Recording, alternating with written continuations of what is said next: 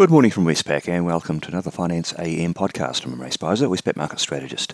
In the financial markets overnight, we saw bond yields falling overall, but it was a very volatile session, as it has been for the last day or two. There was mixed economic data, and the US dollar is lower, while equities are higher. The S&P 500 is up 1%. Now, in the currency markets, the US dollar index is down 0.2% on the day, with pretty much all of the majors rising against the US dollar, apart from the Aussie, which was the worst performer. The Aussie round-tripped from 65.70 to 65.08 and back. Kiwi not too far behind, but only slightly better performance, round-tripping from 61.40 to around 60.80 and back again. The Aussie-Kiwi cross extended an earlier decline earlier that afternoon and fell further overnight to 106.94. In the commodity markets, Brent crude oil fell 2.3% to $79 amid some unconfirmed headlines of a ceasefire in Gaza. Copper is down 1.3%, iron ore rose 0.8% to $133, and gold is up 0.9%. In the interest rate markets, the US 2-year Treasury yield was quite volatile, lots of ups and downs. Overall, falling from 4.25 down to 4.19%, it did go as low as 4.14. While the 10-year yield fell from 3.95 to 3.87. Some of the things that were at play overnight, there was economic data, it was mixed, and I'll come to that in a second, but there's also ongoing concerns about the real estate sector in the US and the regional bank exposures to such. We had the Federal Reserve yesterday, whereby Fed Chair Powell gave us a fairly explicit indication that a March rate cut is off the table, or very likely off the table.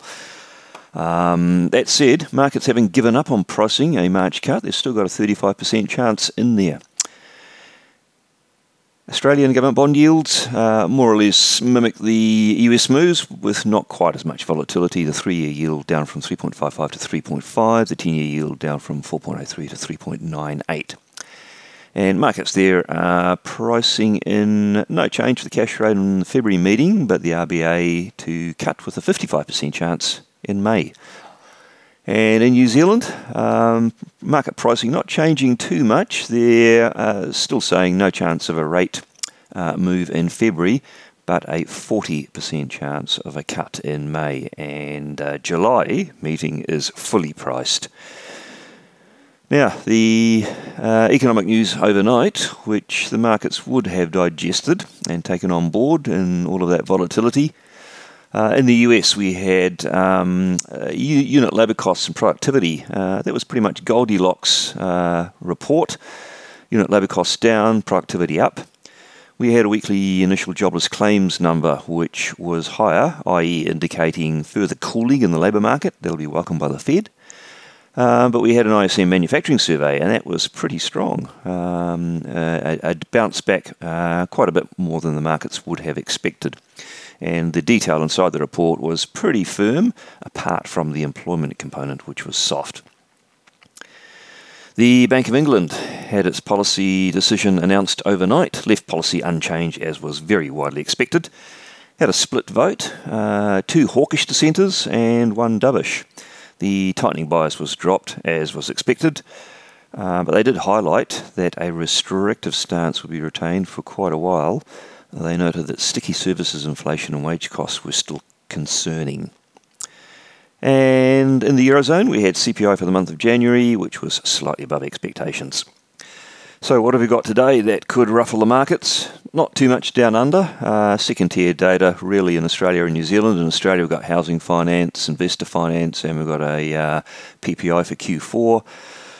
In New Zealand, we've got monthly consumer confidence and building permits. But all eyes and all the action will probably be centred tonight around the US monthly non-farm payrolls report. This is likely to see weakness, certainly in the months ahead. We have seen a cooling in the jobs market, and the consensus expectation is that job growth will fall slightly, and the unemployment rate will rise from 3.7 to 3.8.